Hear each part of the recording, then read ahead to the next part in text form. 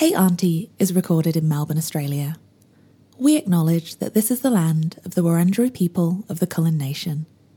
We pay our respect to their elders, past, present and emerging, and we extend that respect to all Indigenous Australians and Indigenous mob all over the world. This always was and always will be Aboriginal land.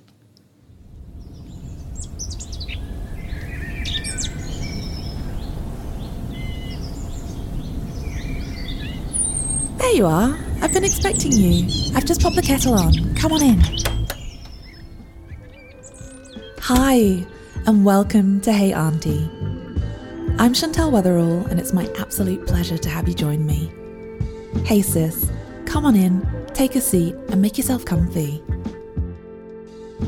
With Hey Auntie, we're going to remix the proud tradition of the Black Auntie, and we're going to use it to demonstrate that there's millions of ways to be a magical Black woman. Sounds good? Hey Auntie, hey Auntie, hey Auntie, hey Auntie, hey Auntie, hey Auntie. So, hey Auntie, should I still be code switching? Auntie Sana Balai is a respected elder in the PNG community in Melbourne. She is a woman who's had a long and incredibly interesting life. The most recent chapter of that has been a role as assistant curator of Indigenous, particularly Pacific art at the National Gallery of Victoria, hugely prestigious artistic institution in Australia. Now, Auntie Sana has been here for a while, and she has some amazing experiences to share that illustrate what this entire debate around code switching mean and look like from the perspective of an auntie of her generation. And she also shares with us kind of maybe the other side that you don't see when you just see the public persona of the people who have succeeded and opened doors, maybe for the people of my generation, by putting up with the compromise of code switching. It was a incredibly nourishing, enriching, enlightening conversation. I hope you're going to enjoy it as much as I did. I think my transition into art was done out of the necessity. I had gone for a couple of job offers in Melbourne, having spent 13 years working in the environmental research development studies. I came here in Australia in 1990, and in the process of trying to get a job, I got rejected a number of times. So I managed to score a job. So one day I turned up to work and I got told I lost my job. I humbly walked out, but I forgot to to empty my cabinet. So I went back in, and while I was in there, I saw this young man. Anyway, to cut the story short, I said to him, "What are you doing here?" Anyway, he said, "I've got a job." And I said, "What job?" And he goes, "This job." And I said, "Oh, I just lost that job a couple of hours ago." Wow. And that was when I learned. He'd replaced you. Yes. And I walked out of Swinburne University and never turned back. And then transitioning into art. That is a very early lesson, I suppose, in your time in Australia. That was 97. Wow. 97. What did you take away from that experience? What was your reflection on it? I walked out of that place knowing that I was better than that. Having been rejected many times in that field, it was really hard to stay positive, but I just had to remind myself that given what I did in Papua New Guinea as a woman in the 70s. That would have been groundbreaking. And anywhere in the world. Unfortunately or fortunately, however you may look at it, I was one of those very few women. When I look at my life, I've always negotiated my way around things. In our culture, a woman is the chief or the queen of the tribe. So you have gone through an experience of growing up in a matriarchal culture, having huge life shifts with things happening at home, having both professional responsibility but also significant cultural responsibility, and then you've come to Australia, another huge life shift, and realised when you've tried to continue your life in your profession that you had so much experience in that, hey, you know what? what is available to me here in this is not worth my time. Exactly. And my transition into art came in at a time when all hell fails. I tend to be a comic. So a girlfriend of mine, her name is Lee Belara. I love her to bits. She's blonde and blue-eyed. And I met her through bingo because I took up another profession, which is bingo. I love that. And I was feeling really down, and she said, "Why are you feeling down?" And I said, "I really want to work, whether it's paid job or not. I just want to do something. I feel bored." Anyway, I told her my story. So the next time we met at bingo, she came up with this beautiful, shocking pink T-shirt. And she goes, "Next time you go for an interview, this is what you wear." And and you know what? That pink. I still have that pink T-shirt at home. What happened with the museum in 1997? A friend of mine, Olive Tao Davis, got this ad, and she asked me to apply. And by this date, I was still known as Susan. And why were you being known as Susan, Auntie Sana? Because my birth name is Susanna. Right. And I was born in 1957. But when I applied for the first, I don't know whether this was the first job or the first passport, the woman who typed up my passport said, "You don't look like Susanna.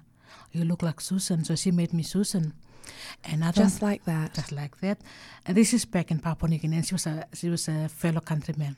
Wow. Countrywoman. And then she said to me, "You look too young to be 57, so we'll make you 58. And even though I celebrate my year, my real birth year, my passport says Susan Balai." Wow. And to get back to the name Sana, I went for an interview as Susan Balai, or Mrs. Cleaver at the time. And I remember as I was walking out, one of the interviewers said to me, "By the way, does Mrs. Cleaver have a name?" And I said, "Sana." And that's when I became Sana. Wonderful. Sana is the name my family calls me, but it's a pet name. That's beautiful. I love how fluidly and with how much grace you move through all of these obstacles. Like this lady just decides to change your name. Your approach is to respond with humor. I think at the end of the day, I've always told myself that no one really knew who I was, and the person who knew me better is myself. And no matter what happened, even though it might hurt, you have to rise above it. And I think I'm driven by wanting to make sure that whoever's behind me doesn't have to go through what I've gone through. And I think to myself, if I'm going through this, and because I've got this humor, or I've got this strength, or this I'm comfortable in who I am, imagine what would happen to another black person out there, another woman out there, that's not necessarily black. So I'm driven by the fact that if I can use my experience to pave a way or to build a platform which the next generation can springboard from, then I will die a happy person. That's really beautiful, Auntie. Thank you. That's really beautiful. I'm interested, Auntie Sana, because you went into this prestigious arts institution. My understanding is it was pretty groundbreaking for you to be in that position. I entered the museum at the gallery, NCB, as an art handler. And it was at the Christmas party. The senior curator of indigenous art ran across, and she said to me, "Hello, my name is Judith." And I said, "Nice to meet you, I'm Sana." And she goes, "Would you like to come and work with us?" And I said, "Doing what?" I said, "An assistant curator." And I said, "No, not interested, no nothing." And I thought she was drunk. So I said, "Why don't you speak to your boss and then come back to me?" And then she said, "I'm the boss." And I thought she's definitely drunk. And I said, to shut her up, I said, come back in 2 weeks' time and offer me the same job. Well, 2 weeks' time, I got a call from Fran, who was the head of HR.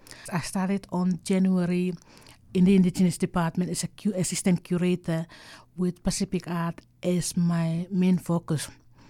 And when I look back at the date, I recall a conversation I had 2 years prior to that at La Trobe University. So a person, I will not call his name. So I went had an interview with him. And in the process, as I was talking, he said, "Stop there. Let me say something. The course is very hard." Right. And by the time you feel, "How old are you?" And I said, "I'm 46 or something." "You're wasting your time. Let me tell you, the course is very, very hard and you won't survive. Plus, the most sought after job is curator of indigenous art. You will not even go as close to getting an assistant curatorial job in the indigenous department."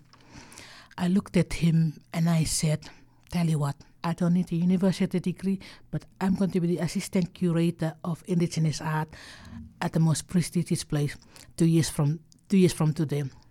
When I come back to the story, when I look back on the 24th of January, the day, 2 years to the day, I became that person. Wow, the assistant Auntie. curator. 6 months later, I caught up with this guy.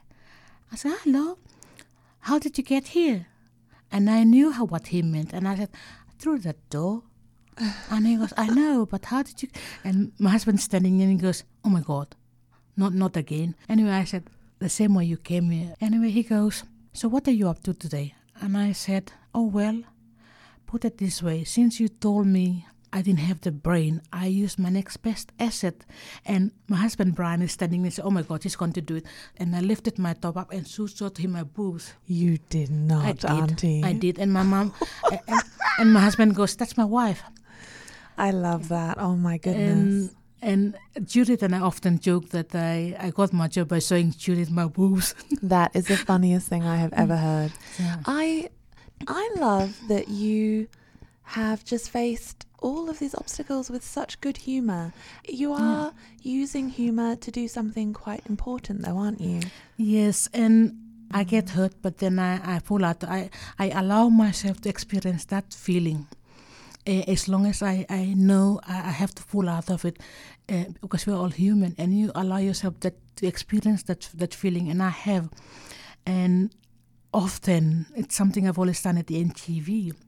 I used to clean toilets whenever I get angry. Two things: I either blow up, and people think I don't have a temper. I do have a temper, but I just know when and how to put it across.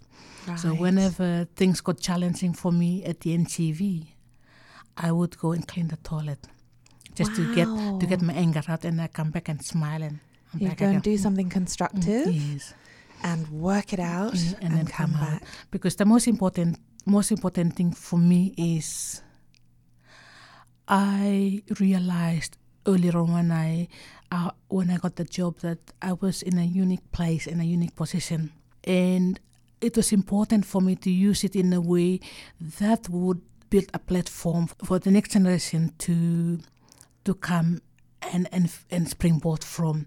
And for me, when I first accepted the job, there was 3 things I wanted to achieve. The first one was that I was going to present and represent art from the Pacific from cultural perspective. Whoever came after me would then represent them from an artistic perspective.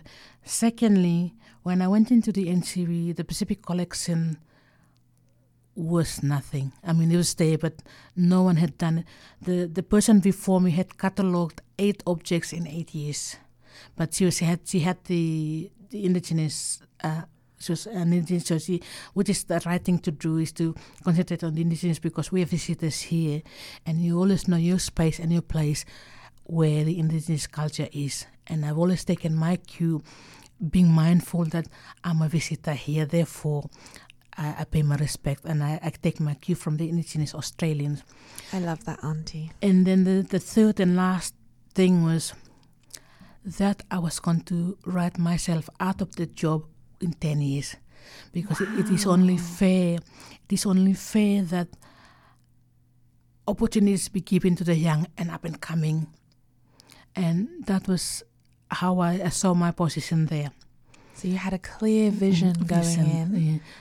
And was that what helped you when? Because I love the humour that everyone loves you for, but I also love that you express that just because you're laughing doesn't mean it's not hurting. And we talk as women in my generation about the pressure on us to conform and the pressure of people's expectations and withstanding that.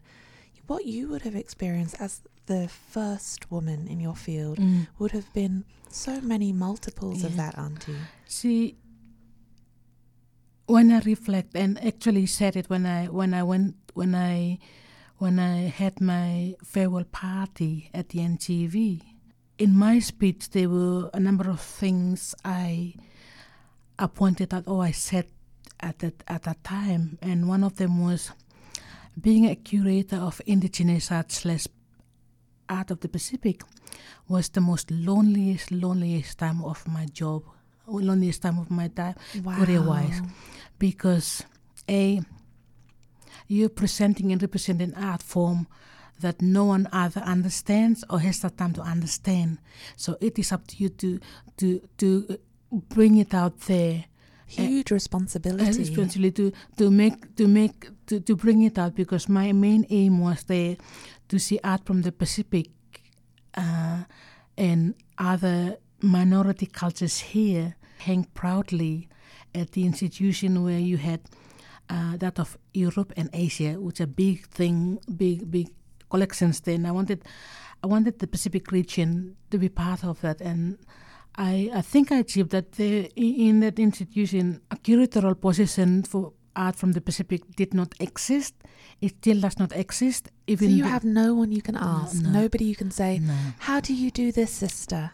Exactly. And there were curators from the Indigenous Australians in here. However, I was respectful that I did not want to infringe, even though I could. I just didn't want to stir up any unnecessary. So you bore the burden yourself. Yes. And there was no one out there I could go and ask.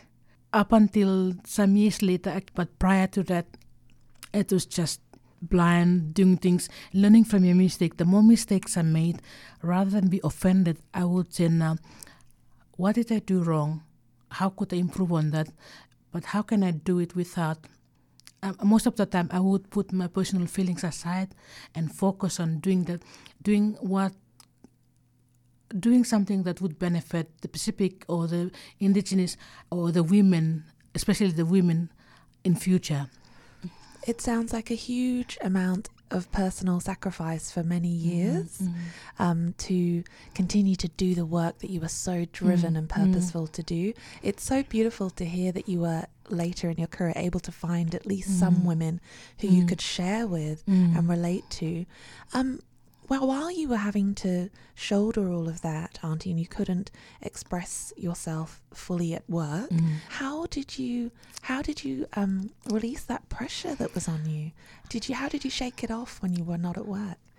Originally, I've been known to people. I used to fly the last 10 years, or the 10 years prior to me leaving work.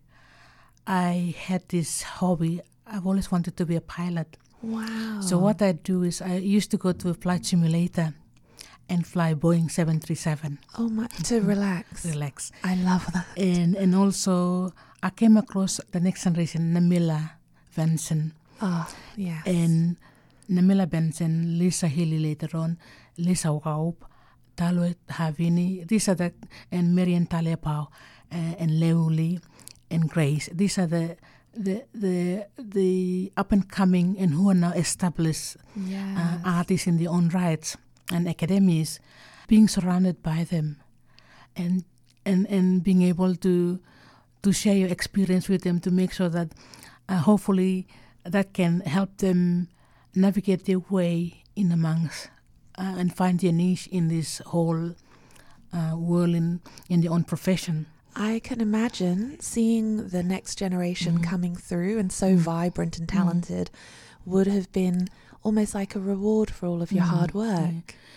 And also I took up dancing. I used to perform with a traditional group, me and my grass skirt. Amazing. Do you still dance? Not. The last time I danced was the 40th anniversary for Papua New Guinea independence. I can't dance now because age has taken up and my legs are going because of injuries over the years. And one thing I've always been able to do is express whatever feeling by writing songs. I've been writing songs, and I'm self-taught guitar playing, so I express the hurt and everything by writing songs and just singing it to myself.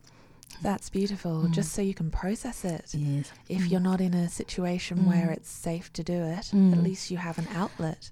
And the most important thing to me now is when you look, not just in the Pacific, but the women globally, the African, the Asians, the group that I come across who are now driving. And I feel, first of all, I used to feel that I wish I had that. But then I tell myself, no, Sana, you were brought here to pave the way for them. So I'm going to walk into the sunset knowing that at least I had a little dent in paving a way for the younger generation to springboard from. And I hope as women, especially women, that we have a strong platform where we can be ourselves and have a voice out there without having to be suppressed all the time. Yes, I went through like you were, not, you dealt with it beautifully, but you had to remain silent a lot of the time, or make light and laugh things off. Whereas now, the debate, the question that I'm asking in this episode is, should we still be code switching? Should we still be changing ourselves so that we make the predominantly white organizations and people we're around comfortable? And I actually think speaking to you, Auntie, has made me reflect on the fact that when your generation and other amazing people who were paving the way for us, it wasn't even a question. No. You didn't have any choice. We just had to do it. And Namila and I have often spoken about it, and in fact, it was Namila who put the clarity into it. And when you speak about grammar, when you look at it grammatically, my generation, I'm the same generation as Namila's mother and parents, and our generation, we still suffer. If I can put it that way, we still suffer the ripples of colonization. Right. And therefore we speak only when you're spoken to. However, me as a person wouldn't do that. I will speak when I feel I have the right to speak, but I will put it to you in a way where you can understand it. And humor has allowed me to do that. I will put it in a humorous way that will catch attention, but then you go back and you think about, oh yeah, that's true. Namila's generation is a generation that's more apologetic because they are now the recipient of that, or whatever, the right to speak, but they feel they have to apologize because they've been given and we haven't. The generation after that have a voice and they're very fiery. And as I said to the NCBU when I left, the next generation have a voice. Institutions' role is to create a space for them to come, and my role is to guide them on how to use the voice. Use it. There's a place and a time for everything. And if we're not careful, this younger generation will just go fire. And by firing can actually work against them because we have broken into a space where that was mostly white. And you don't want doors to close before you get in. So it's navigating your way. So what I'm hoping to happen is that the platform expands. We sit on this platform, we have a conversation, because where we are in this current situation is it's no longer mine or yours. The contemporary artists of indigenous are using Western medium. And if you look at European art, the likes of Matisse, the like of Picasso, the like of Gauguin were inspired by African art and Oceanic Melanesian art. So you can absolutely see it, can't you, in their work? And it's highly recorded, yet it's not spoken about, so it's no longer mine or yours. For the future generation, because there's so many intermarriage, there's also blood mixing and also culture. How do you pick one from the other? Thanks again to my amazing guest, and thank you for listening. So you've heard what the aunties have to say. What do you think? heyauntiepod@gmail.com, Facebook or Instagram. That's Auntie, AUNTY. Don't forget to like and subscribe and join us in a week for the next show.